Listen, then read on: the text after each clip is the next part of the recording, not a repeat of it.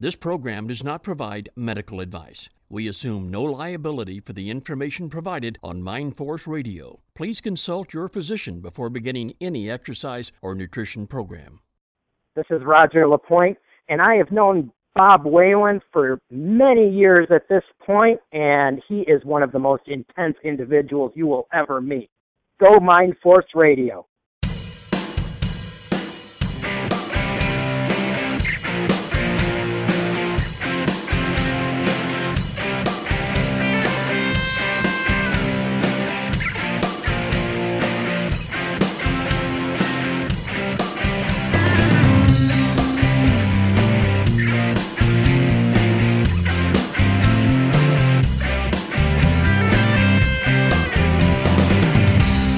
Direct from MindForce Radio, this is Natural Strength Night with Maximum Bob. On Natural Strength Night, we don't talk about the other things Bob likes to talk about. Tonight, we only talk strength training. When I say strength training, I don't mean training like punk-ass goons in the muscle magazines who jacked up on juice, steroids, and PEDs. I mean natural strength. Strength built on good food, heavy weights, and no shortcuts. If you want to learn about real natural strength, weight training the right way, the old school way, stick around. Bob and his friends just might teach you something. He's here, the host of Natural Strength Night, Maximum Bob Whalen. Tonight's guest is Linda Jo Belcito. I've known Linda Jo for over 15 years, and she spoke at several of my Capital City Strength Clinics in Washington, D.C. In addition to being one of the strongest steroid-free women in the history of the world, she is also one of the warmest and nicest people in the strength training field. She was always willing to go the extra mile helping anyone who asked. She also spends a lot of free time with the Special Olympics. LJ has been drug-free her entire career and is as anti-drug as anyone. She's nicknamed White Lights due to her perfect form and technique. She has won open powerlifting titles and 8 other master world titles in powerlifting. She changed sports in 1998 from powerlifting to Olympic lifting, and then she won 15 more national titles in master Olympic lifting. She recently won her 9th master world title and 3rd master world games championship. Linda Jo, it's great to have you on the show. Bob, it's great to talk to you. It's like we never missed a beat. I miss having your clinics. This is almost like having a clinic, but it's a lot more convenient. Before we get to some listener questions, I just wanted to give you an opportunity to tell us how people can support Linda Jo, because I know that you pay a lot of out-of-pocket expenses for your traveling, for all your competitions, and it's very expensive. So if someone wanted to help support you, can you give us a website, an email address, or an address where people can support you? Sure. I don't have an official website yet. Unfortunately, I'm not that technologically savvy yet. But if people would like to get in touch with me, they can certainly email. My address is email ljbbpower2@AOL.com. And if people would like to make donations to my travel or to my training, my address is 23009 Winged, WINGED, Elm, ELM Drive, Clarksburg, Maryland, 20871. Okay, great. And I'll also put something up on the website. I put something up a few months ago, but I'll put it up again so they can email you. Great. And if they want to contact me about possibly donating also to the Special Olympics, they can just go to the Special Olympics website, Team Maryland, and they can do a direct donation right there. Okay, great. Now we get several questions from listeners for you. The first one is, what have been the biggest changes for women in strength training since you started in 1980?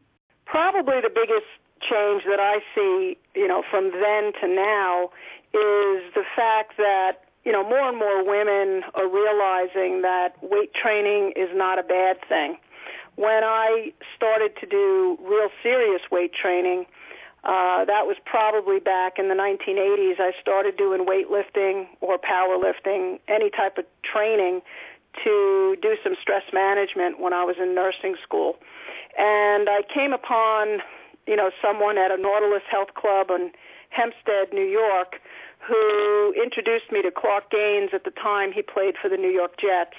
And they said, you look like you could do some lifts. You look pretty strong. Would you like to learn how to squat and bench press? And I said, sure.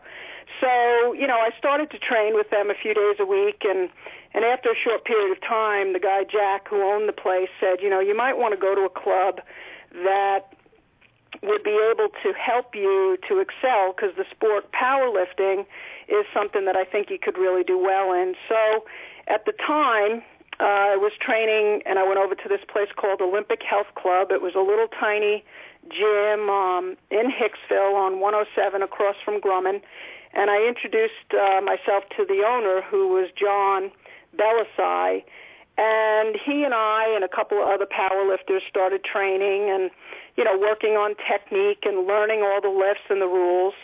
And by 1982, I had lifted in a couple of local competitions, and at that time, it was USPF was the only powerlifting federation really that was out there hosting competitions. And a few of the competitions I walked into, a lot of people thought I was Bev Francis because we were built a lot alike, had the same hairstyle, and in my first competition out, I set all the state records in the squat, bench, and deadlift, and by 1985, I had qualified for my first nationals, which at that time, a new organization had been started, the American Drug-Free Powerlifting Association by Brother Bennett. And I started lifting with them because it really followed my philosophy of drug-free sport, drug-free athlete. And my first time out, I almost won nationals. I squatted somewhere in the high twos. I broke the bench press record, which at the time was like 150. I think I benched 198. And the deadlift, when it came down to the third deadlift, I almost beat the national champion because she kept dropping her deadlift. And the third attempt, she came back and made a 402. So I took second place my first time out, set a national record in the bench press. And at that point, I was pretty much bitten by the fact that there were more women out there that really liked to be big and strong and challenge themselves. Back then, I slowly got myself involved with gyms and fitness centers that would allow me to do what I wanted to do from a strength training perspective. When I was in high school, I remember sneaking into the weight room, which at that point was basically a universal gym and a couple of bars with weights that was only open to the football players. But after we would finish volleyball practice or softball practice, a couple of us would sneak into the weight room and do a cycle around the Nautilus set and then go home. So, I think now with all of the fitness, and I don't want to say fads, but there are a lot of fads out there, women are realizing that, weightlifting, strength training is not a bad thing. Many times when I meet people or I try to introduce myself to people to help them in getting stronger or learning technique, the first thing that many people will say is, I do want to do strength training, but I don't want to look like you, meaning, I don't want to be big and muscular and strong. And my reply back to them most of the time is, you don't have to worry about that, because I doubt that you'd work as hard or as long as I have to get to where I am today. And genetically, it's really something that unless you're gifted and have the ability to do what's needed to be done to get to the level that I've worked so hard to achieve, you just need to do what's good for you. So, with all of the different fitness crazes, when you think about how strength training has evolved over the years from, nothing basically to Nautilus strength training, and then, with Mr. Jones and all of the hammer equipment and all the strength training things that have come upon college sports, you look at the way these athletes are trained now, and strength training, Olympic lifting, some of the power lifts this is all part of why our athletes are so strong on the field and doing so well. So whether it's a man or a woman, I think now it's pretty much understood that, you know, you need to have this in a program. And more importantly for women, you know, as a nurse and a public health officer, I think it's really important for women to understand that, you know, osteoporosis, you know, it helps with keeping bone density so that as you get older, you can maintain your activities of daily living. You can lift a grocery bag. You can sit down and get up without using your hands. You know, all of these factors in life as you get older are issues that, you know, muscles are made to be used. And if you use it, you will be strong and healthy for the rest of your life. If you don't, then you have a risk of being at risk for falls and all those other things that come along with the aging process. So, you know, that's what I see, that women are more and more involved, and even on the geriatric level are starting to do different types of exercises, even if it's their own body weight, that they learn, you know, to stay strong, to be able to take care of themselves as long as they can. And when did you meet Dr. Ken? Well, Dr. Ken I met back in the 1980s. He was actually at one of the powerlifting contests, and I remember I had gone to the competition, and he also, you know, said to me, man, you look like you could do some really good lifts, and, you know, if you'd like to, I'm actually looking for a nurse to work in my office as a part-time, you know, chiropractic/assistant strength trainer. If you'd like to, I'd like to start training you, and maybe, you know, by 1990, given you 5 years, you could be a world champion. You know, he was the first one who really planted the seed to say that you have the potential. It's just that you need to be under the tutelage of a coach that really knows how to train someone for the powerlifting events. So I met him in 1981, 82, and I started working for Dr. Ken in 1986 in his home office doing strength training and, you know, working with him 4 days a week at night. You also, in your earlier days, you competed in bodybuilding too, right? Yes, I did. I actually, you know, that was sort of, I always liked to see people who looked strong and muscular and fit. And I kind of thought that was the way I wanted to go. You know, back in those days, it was Rachel McLeish, it was Carla Dunlap, it was, you know, all of these competitors out there that, you know, I sort of idolized just because of the way they looked in a bathing suit. And I started to get into some bodybuilding competition, and I probably started doing that from 81 through 86. I did fairly well. You know, I won a NPC, a major show. It was the NPC Big Apple, and I won most muscular in that show, and I also won the overall in that show. And it was during that time training that I realized at that time my top body weight was 142, and I would go down to 123 for show. But that was a point in my life where I really had to make a decision, because standing backstage with all of these athletes, I realized, you know, looking at these people, how thick and dense they were, you know, I wasn't sure. I wasn't sure if these athletes were clean, and of course I wasn't going to be accusing anyone of doing anything, but I knew that that's not the way I wanted to be. I had always had a strong upper body, a pretty big build, because I had done gymnastics and swam a lot as a kid.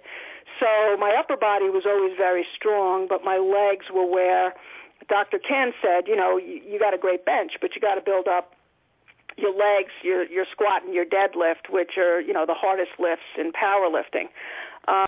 So I competed. I actually qualified for the Gold's Classic, which I took 6th at that event. And, you know, it was at that point that I kept flip-flopping back and forth, doing powerlifting competitions and then doing bodybuilding competitions. And Dr. Ken sat me down one night and said, listen, you know, you're right on the cusp. You know, you keep going to the National Powerlifting Championships and you're taking 2nd place.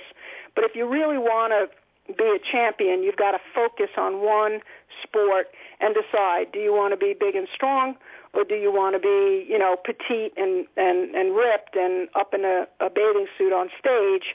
You got to make a decision. And, that was really a turning point in my life. We went upstairs from the basement in his house, and, as Kenny always does, which I know you and everybody else who knows Ken or has spent time, we went upstairs into his kitchen and broke out a cheesecake and milk and started the weight gain diet. So it was at that point that I decided, you know what, I'm going to get big and strong, and I'm going to do whatever he tells me to.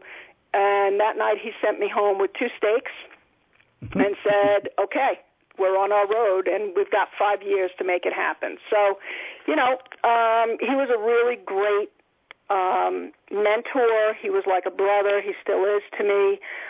He was always there for me to, help me train to get to the level that I did. And he was absolutely right. In 1990, I went to Paris as a 148-pound national champion, and I won the Worlds in Paris in 1990. So, he did what he had to do with me in training, and really, has done some out of the ordinary training techniques with me. I remember the first time we trained, the first thing he had me do was to climb up and down a rope that he had in his backyard as many times as I could, not using my legs.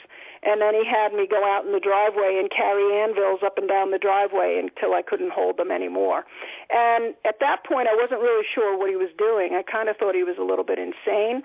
But what I realized later on, and what I realize now, spending time with Dr. Ken and some of his non-traditional training methods have not only made me physically strong, but they've made me mentally strong. And that's something that I think I try to instill in a lot of my athletes that I train, both Special Olympic and not, that, you have to be mentally strong. He would have me squat in the basement in between a wall and a rack of dumbbells to make sure that my technique was perfect, that I was upright, and that I didn't lean forward or lean backwards.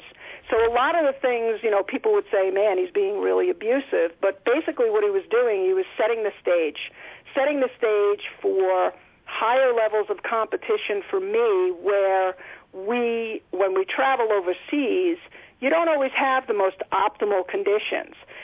Training in his garage when it's freezing cold or, 100 degrees put us in a situation where he would say to us, if a bomb goes off when you step out on that platform, you are so focused that it doesn't matter. You're going to be successful. So those are the things that I've, taken with me all through my competitive years, and I think that's why mentally I've been able to stay focused and be so successful. It's not all about the physical. You've got to be mentally strong as well. So Kenny is still a very big part of my life, even though we're in different states, but we do keep in touch, and I still tap into him at times when things aren't going so well for me or for my athletes in training, and, he's always got a tip or a piece of advice that definitely makes a positive impact. So he was a real big influence in my powerlifting career. Looking back over the last 30 years of your career, what have been your greatest accomplishments? Over the last 3 years? 30.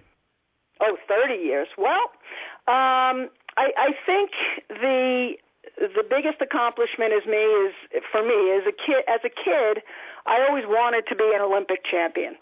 I didn't know how I was going to do it, but as a high school kid, I was always involved in many different sports, and I was really good at volleyball and really good at softball. And I think when I got into college and I tried out for volleyball and was cut from the team, I was devastated. So, getting into the powerlifting has really allowed me to get to the level of world championships and meet the goals that I've set out for myself in life. I competed, in powerlifting, and as you said in the introduction, won one open powerlifting contest, competed on 3 open powerlifting teams. Even though I knew I wasn't going to win, it wasn't about the winning. It was about doing the best you could to get team points for the USA. And every one of those events sort of, gave me the opportunity to represent USA on that world stage, which has really, really been very exciting for me. The other thing that I had the ability to do, in 1998, I was at a Masters World Championships up in Alberta, Canada, and that was one of my last World Championships, even though I kept lifting in powerlifting until 2001. I was able to total over 1,100 at that championship, and I had heard that the women were coming to the Olympics in 2000.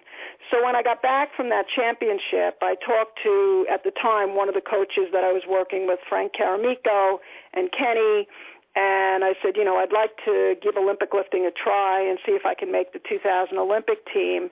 And that's when I got involved with trying to make the transition, was introduced to Arthur Drexler, who is one of the gurus in Olympic weightlifting. He's the, board of director for USA Weightlifting. But he was very kind when I went into his gym in November of 1998 and introduced myself and told him what I wanted to do. And, he was very gentle and said, listen, Olympic lifting is a very different sport than powerlifting.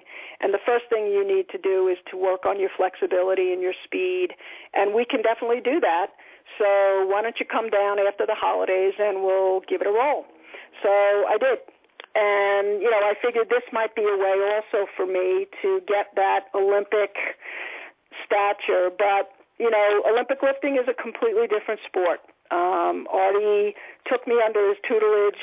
We were training at LBH in Queens, which is an old-time hotbed for Olympic weightlifting going back to the 1950s, and very quickly learned that this was something that was going to take another 5 years for me to master. However, I was offered the opportunity. I went out and competed in 1999. And I competed in the 75-kilo weight class, and I won nationals that first time out, so I qualified for the World Championships. The thing about that was that I had also been competing in powerlifting and had also qualified for the Masters World Championships in powerlifting. And in 1999, I went to Scotland for the Masters World Olympic Weightlifting Championships. I won those, set all new world records in my weight class and age group. And then 6 weeks later, we traveled to South Africa, and I won the gold medals at the World Championships in South Africa for the Masters World Championships. And that's where I got my name, White Lights, because people could not believe the technique and the depth on the squat. So my nickname has been White Lights since then. So, it's been a really, really great opportunity to travel, to meet people, to lift on the national stage. I think for me, the most emotional competition I've had in my career, some people may know or may not, I went active duty with the United States Public Health Service and was called to duty June 1, 2001 in New York. I was on duty September 11th and really understood then why I put that uniform on. But the big thing about that was that I had qualified for the World Championships in October and was scheduled to travel to Canada to represent the USA at the World Championships in powerlifting. And at that powerlifting championship, once I was given approval to go, all of the countries who were there at that World Championship were so gracious. Every time a USA lifter got out there to lift, it was very emotional and very, very proud to be out there on that stage at that point in time. And I wound up walking away from that competition with 4 gold medals in a Masters competition, and that rarely happens at that level. So, I knew then that was one of the best days of my life and one of the biggest accomplishments that I could possibly do in powerlifting. And I knew it was time to maybe just focus on the Olympic lifting, not only for health reasons, but also for, time and work reasons and trying to just get better at the Olympic lifts. So, that's really some of the best times of my career. What was that time you were telling me about when you won 2 world championships within a week? Within 6 weeks. That was 1999. Okay. I became, I believe it's the first woman in that timeline, meaning that century or whatever it was, because I know Johnny Graham wrote it up in Powerlifting USA, to win both an Olympic lifting masters world title in Scotland, and then 6 weeks later travel to South Africa and win powerlifting world championships, and coming home with, basically 7 gold medals. Wow. And multiple world championship titles and records set at both competitions. So that was pretty special. Yeah, given the current state of affairs with powerlifting, because Dick Connor was just on a few days ago saying how he thinks the sport's being ruined with all this new gear, and he says he knows people that have benched 295 naturally with just a wrestling singlet, and then they put on the gear and take drugs and they can bench over 500. So, he calls the current state of powerlifting, a disgrace. I was just wondering, does any of that have anything to do with why you switched over to Olympic lifting, or do you consider Olympic lifting to be a more pure sport? I do.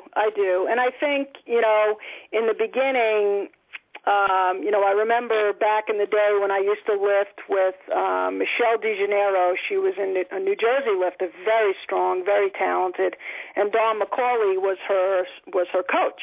And I remember when we lifted together at times, he would have her do the power lifts, and then she'd go in the back and do snatches and clean and jerks because she was very fast.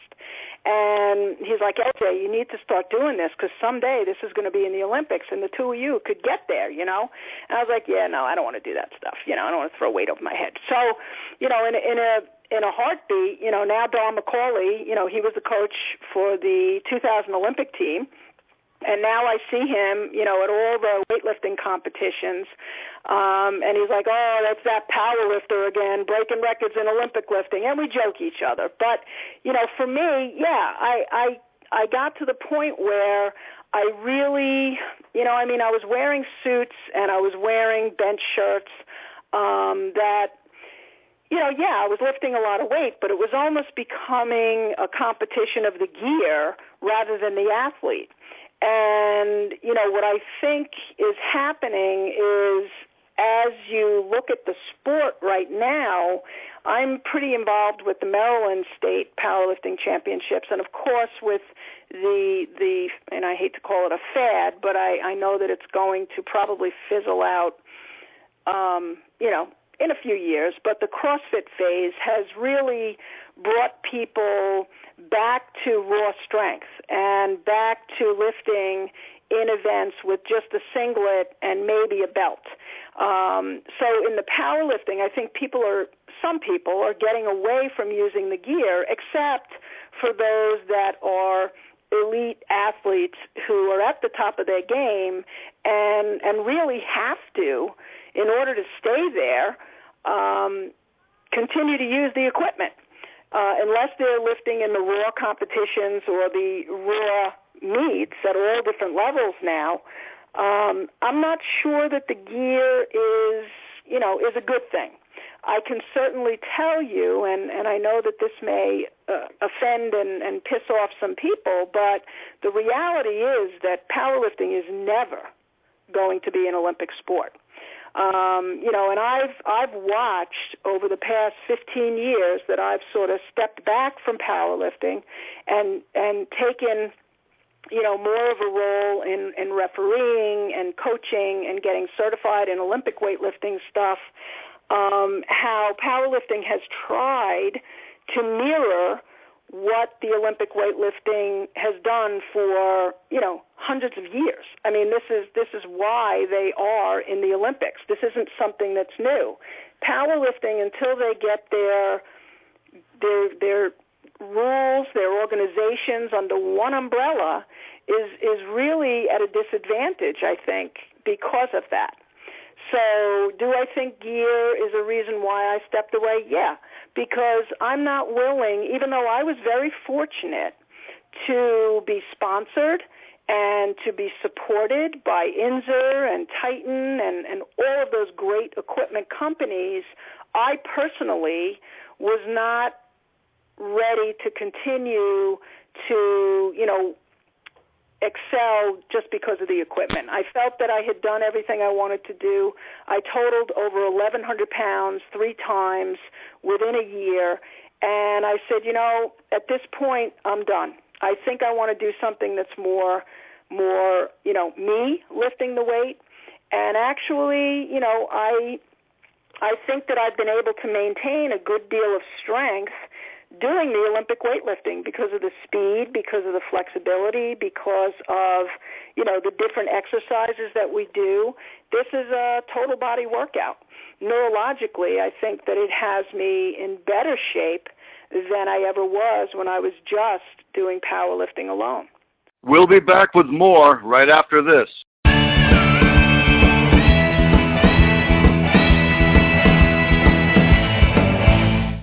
This segment brought to you by VitalNutritionStore.com. Did you know that more than 7 million Americans suffer from coronary heart disease, the most common form of heart disease? Regardless of your age or condition, adding Cardio for Life to your daily regime will dramatically improve your cardiovascular condition. Cardio for Life has been the top-selling L-arginine product in the marketplace now for more than 3 years. It is also the top-selling product at VitalNutritionStore.com. Formulated by Dr. Harry Elwart, the best-selling author of Let's Stop the Number One Killer of Americans Today, Dr. Harry believes together we can prevent and reverse heart disease. Cardio for Life comes in 3 wonderful flavors: orange, peach, and grape, and is gluten-free, sugar-free, and sodium-free. Please see our complete line of natural products at VitalNutritionStore.com. That's VITAL Nutritionstore.com. Randy Roach shocked the world with the release of his first volume of Muscle, Smoke, and Mirrors several years ago. It was a masterpiece of over 500 pages with such in-depth research and detail that it was not only surprising, but shocking and mind-blowing. It was truly one of the best Iron Game history books ever written. He followed that with Volume 2, another epic book with over 700 pages of equal depth and detail. All serious Iron Game fans need to have these books. Please visit Randy's website at randyroach.ca. That's RANDYROACH.ca.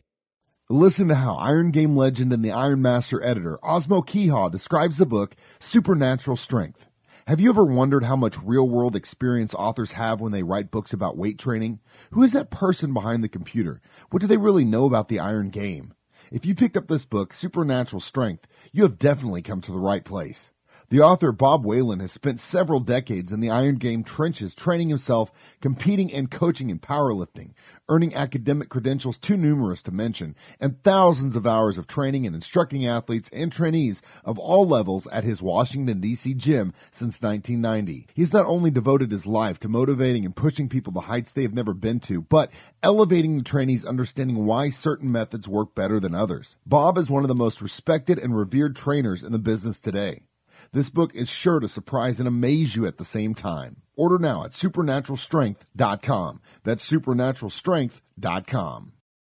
Don't you think it would be so much easier getting into shape if you had a personal coach? Just like all the celebrities do. Well, now you can. Bob Whalen of WebStrengthCoach.com wants to get you out of your rut and coach you to success. He's dedicated to helping you achieve your strength and fitness goals through your hard work and his expert guidance. Bob will help you with strength training, muscle building, fitness, nutrition, and motivation. He'll make sure you achieve your maximum physical potential. You can get one-on-one training with Bob through his website, WebStrengthCoach.com. He will develop a personalized program tailored to your individual needs. A program right for you. Bob will give you feedback after every workout. This is old school fitness and nutrition. No fads and no gimmicks. Bob will use proven natural techniques to make sure you are satisfied. So visit WebStrengthCoach.com today and let Bob help you reach your best self. WebStrengthCoach.com. Do you enjoy history without social engineering? Reading about our founding fathers? Economics from a capitalist perspective? Wisdom from modern patriots? Welcome to UncleSamBooks.com, where virtues like rugged individualism, hard work, and the American dream dominate. UncleSamBooks.com. Great books for homeschooling. UncleSamBooks.com. If you want to become as strong and muscular as possible with health in mind, and without lowering yourself to using steroids, the best advice can be found in the classic strongman books of long ago. These are the best books ever written on the subjects of strength training, weightlifting, strongman training, iron game history, and old-time physical culture. Many of them can still be found at physicalculturebooks.com. There you will find good, honest, time-tested wisdom from the great old-time strongmen. To maximize your natural muscular and strength potential, please visit physicalculturebooks.com. Listen to Ken Manny, head strength and conditioning coach at Michigan State University, describe the book Iron Nation. A masterpiece text on some of the most intriguing and compelling personal stories, iron game history, and gut-wrenching training routines ever put to paper. If you truly love hard training without all the frills of pomp and circumstance so common today, you will love Iron Nation. Written by lifters for lifters. If you love weight training, you will love Iron Nation. Order now at ironnation.com. That's IRON Nation.com. If you would like to promote your business on MindForce Radio, we would love to hear from you. Please let us know if you are interested in a 30 or 60-second voice commercial or a banner website ad. Please contact Bob using the contact information provided on mindforceradio.com. You're listening to Natural Strength Night on MindForce Radio.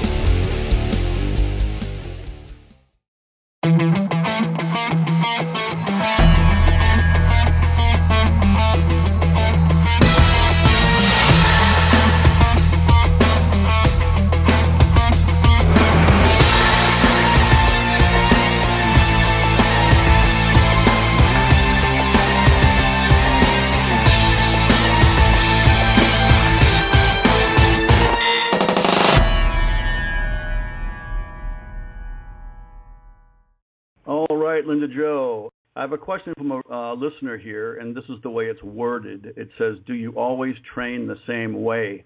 But I think they probably mean, in season or training for a contest or off season. So what are some of the different ways you train? I basically try to cycle the strength training cycles into my Olympic lifting cycles, and that being said, what I mean is, when you do some of the strength moves like deadlifts or pulls or heavy back squats, a lot of those lifts are worked into the Olympic training programs when you're getting ready for competition. However, over the past 4 to 5 years, I've been down in the Maryland area now and training with Bud Kroll, who is my Olympic weightlifting coach down here. And we have tried a number of different things from different programs where we don't always go for maximum squats or maximum pulls while we're getting ready for a competition. We only go about 10% above what our maximum clean and jerk or what our maximum, snatch is in some of the lifts. We will try to do some front squats that will maximize, of course, the catch and the clean and strengthen that part of the movement. But in off-season, sometimes I will put myself on more of a strength-building program where I do a lot more of what we call the bodybuilding fluff and buff type of events.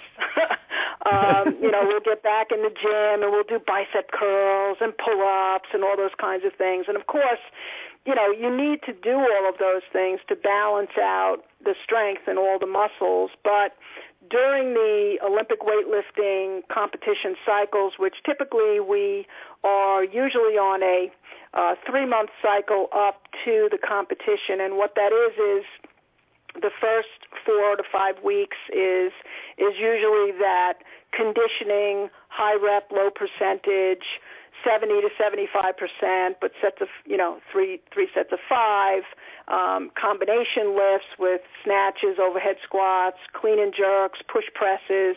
Cardiovascularly, it really gets you in condition for the second cycle, which is the beginning of the strength cycle, and then the third cycle is actually the peaking cycle, bringing you in to the competition. Again, working off percentages off of real numbers that you've done. For me, I've always done better competitively if we work off of actual numbers that I've been successful with on the platform, not necessarily in the gym, but those that I've done competitively successful.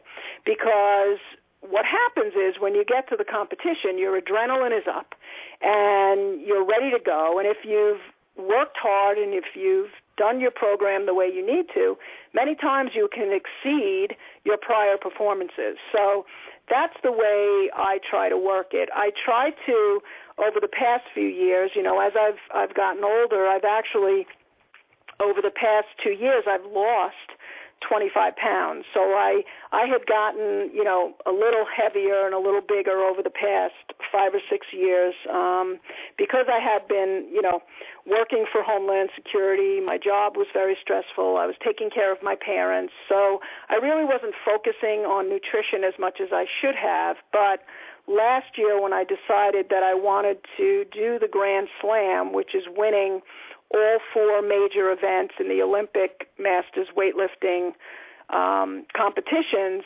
I started to do more cardio. I started to either walk or run at least 1 to 2 miles 3 to 4 times a week.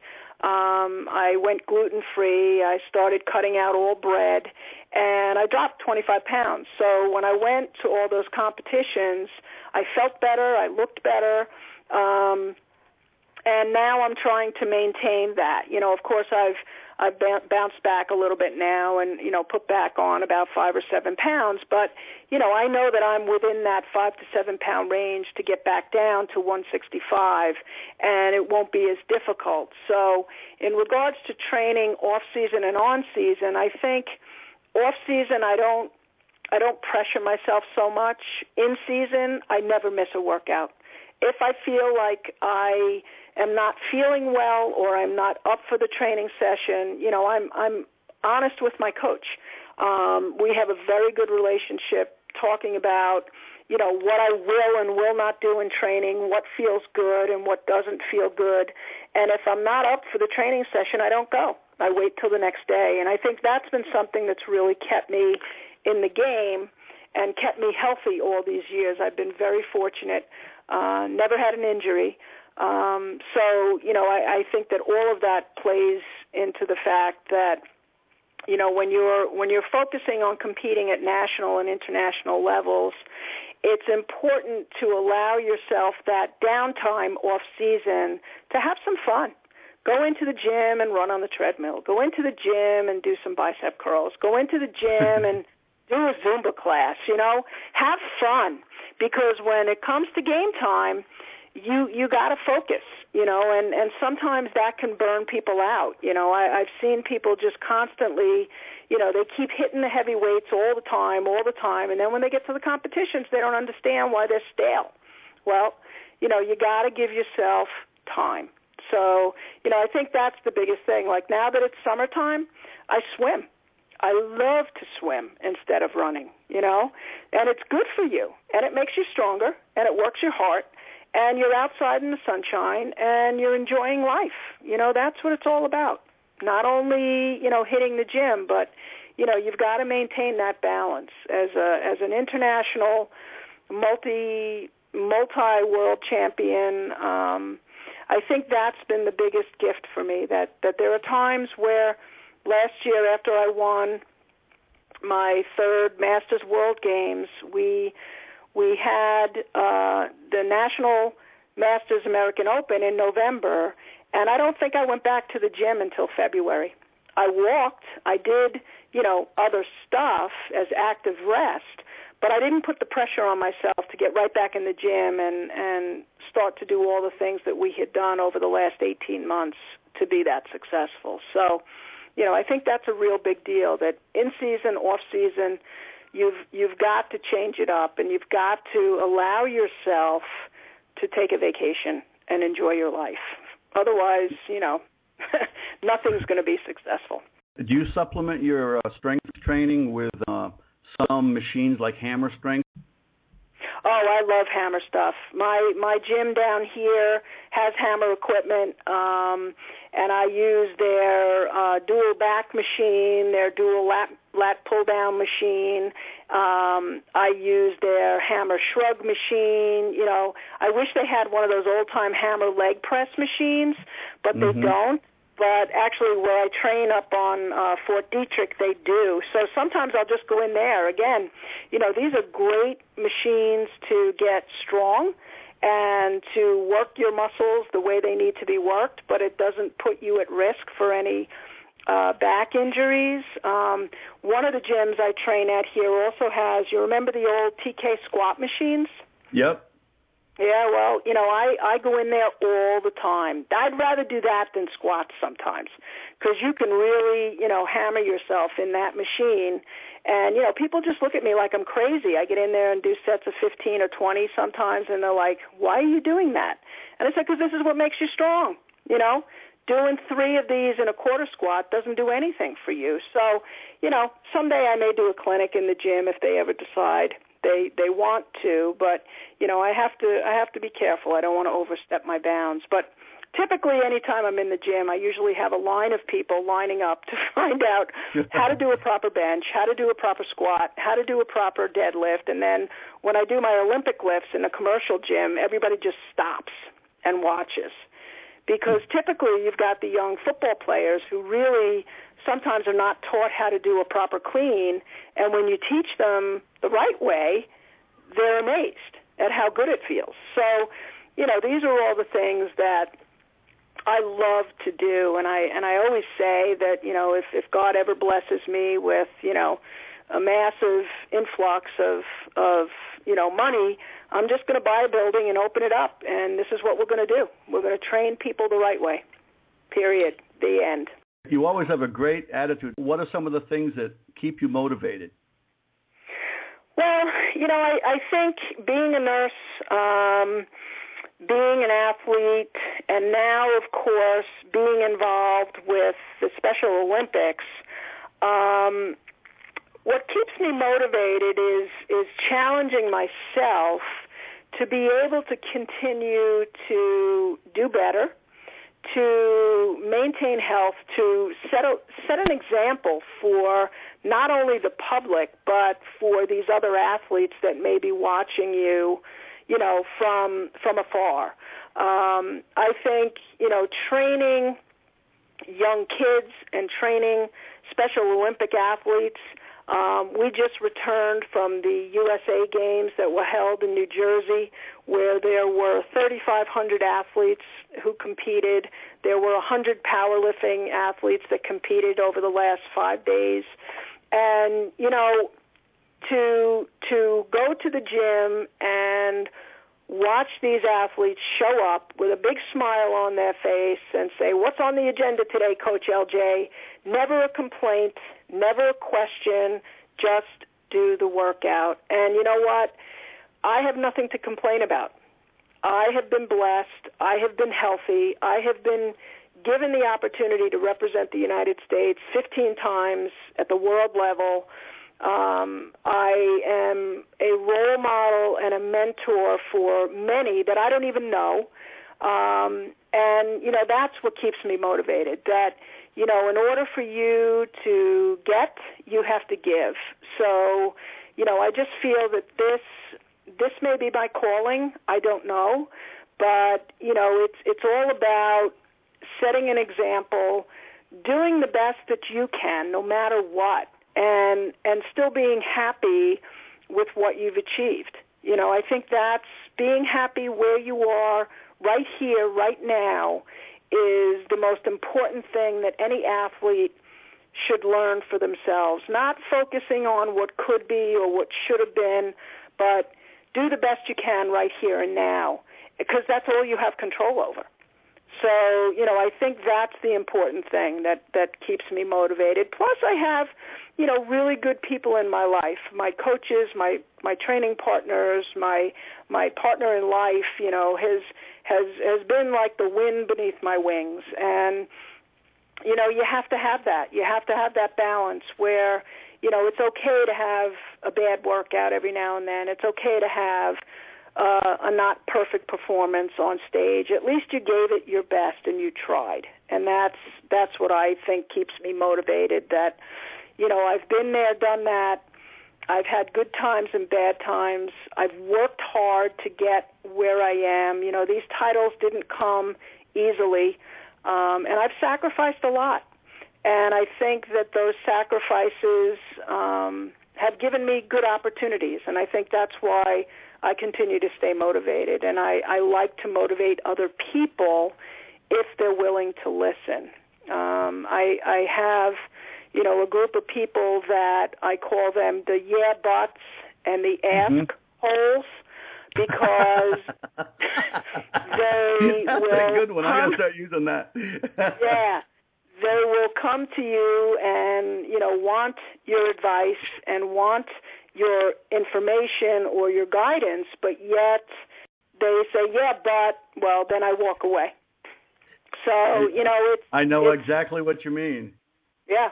So that's our new phrase down here. You're either a yeah, but or an asshole, and if you are, don't bother talking to me, because I just don't have time. LJ, how have you managed to remain injury-free? That's amazing. Well, I think over the years, really, starting working with Kenny, when I started to lift heavy and stuff, I had a few muscle strains and sprains and things like that. And I actually, working for a major hospital on Long Island, I did go to the ER one day when I thought I had really injured my back badly, but basically it was just a bad muscle spasm. And when I went to the ER, the doctor said, well, girls aren't supposed to be lifting weights anyway. And he gave me a bottle, a prescription for Percocet, told me to go home and lay down on the couch and not to lift weights again. And when I got home, I called Kenny and I told him what happened. He goes, in his usual lovely verbiage, blank that. Come into my office tomorrow, I'll adjust you, and we'll do some light squats and deadlifts. You'll be fine. So, doing the proper exercises to maintain, good core strength, nutrition, hydration, and like I said earlier in the interview, that I think that I've been able to work with all of my coaches through the years to make them understand that my relationship with my coaches over the years has to be a give and take. And if there's something in the program that just doesn't feel right or just isn't right, I try to, negotiate, can we do something else, because this doesn't feel good for me. And I try to stick to that. And the days that I either am, remember, I'm a nurse. I'm constantly working, weird shifts and doing deployments now as part of the public health service. So if there are days that I just don't have the energy to go into the gym, I wait until the next day so that I feel refreshed and ready, and I want to be there. If I don't feel like I want to be in the gym, I just don't go. And I think that's been the difference. I also, have been, again, very blessed with, good health insurance. I have maintained chiropractic care over the past 30 years. I just recently started doing some acupuncture because, as I get older, some of my joints are sore and, things are changing, but I still want to be active. I still want to be moving around. So I do what I can to supplement my exercise and my lifestyle with holistic treatments or, good nutrition and good supplementation with, good vitamins. And I think that's why I've been really able to maintain injury-free. The only injury I ever had was when I was 2 weeks out from, I had qualified for the American Open in the Olympic weightlifting, and I think this was back in 96, when was it? 2007. And the only reason I injured something, I was actually doing work at my house, and I was carrying a fence over my head to put it in the trash, and the wind caught it, and it pulled my shoulder. So I had like an impingement in that shoulder, but it wasn't from weightlifting. It was from, doing work at the house. So, again, I rested. I went to the orthopedist. I did get a cortisone shot, and that's the only one and the first one I ever had. I rested. I did my rehab, and I was back in the game. So, it's just listening to your body, doing things in right form, making sure I'm not lifting things to impress people, because I could very easily do that. I could very easily walk into a gym and load up the bar to try to impress people. But you know what? It's not about that. It's about, long term. Where do I want to be in 5, 10, 15 years from now when maybe I won't be lifting, but maybe I will. I want to be healthy. I don't want to have surgery. So I think that's been a key for me, to just listen to my body, stay healthy nutritionally, and maintain, chiropractic health and natural health. What are the best assistance movements? Assistance movements for an Olympic lifter are probably front squats, back squats, snatch pulls, dead hang cleans to get that position in the hang, in the clean and jerk, and at times heavy deadlifts, or heavy clean pulls, because you want to get ready for when you are able to do those big snatches and big pulls, to make sure that you've at least felt the weight and you've developed the strength. Making sure that you are utilizing the traps in all of the Olympic lifts. Again, loose arms, big traps, big shrug, are all, good accessory type exercises, the pulls, the cleans, pulls from the hang, things like that get you ready, because really you have to engage the traps in order to get that weight either up over your head in the snatch or to get your arms up and under for the clean and jerk. So, really front squats are probably one of the more important, assistance exercises for Olympic lifting, even though people think that back squats are. Front squats are really, more useful for the Olympic lifting. Linda Jo, it's been fun talking to you, and I just want to thank you so much for being on the show. Oh, you're welcome, Bob, and I wish you the best of luck, and look forward to talking to you again.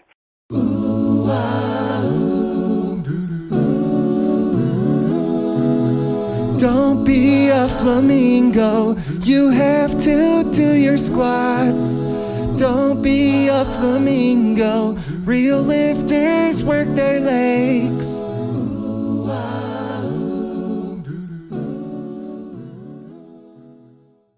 That's going to do it for this edition of Natural Strength Night on mindforceradio.com.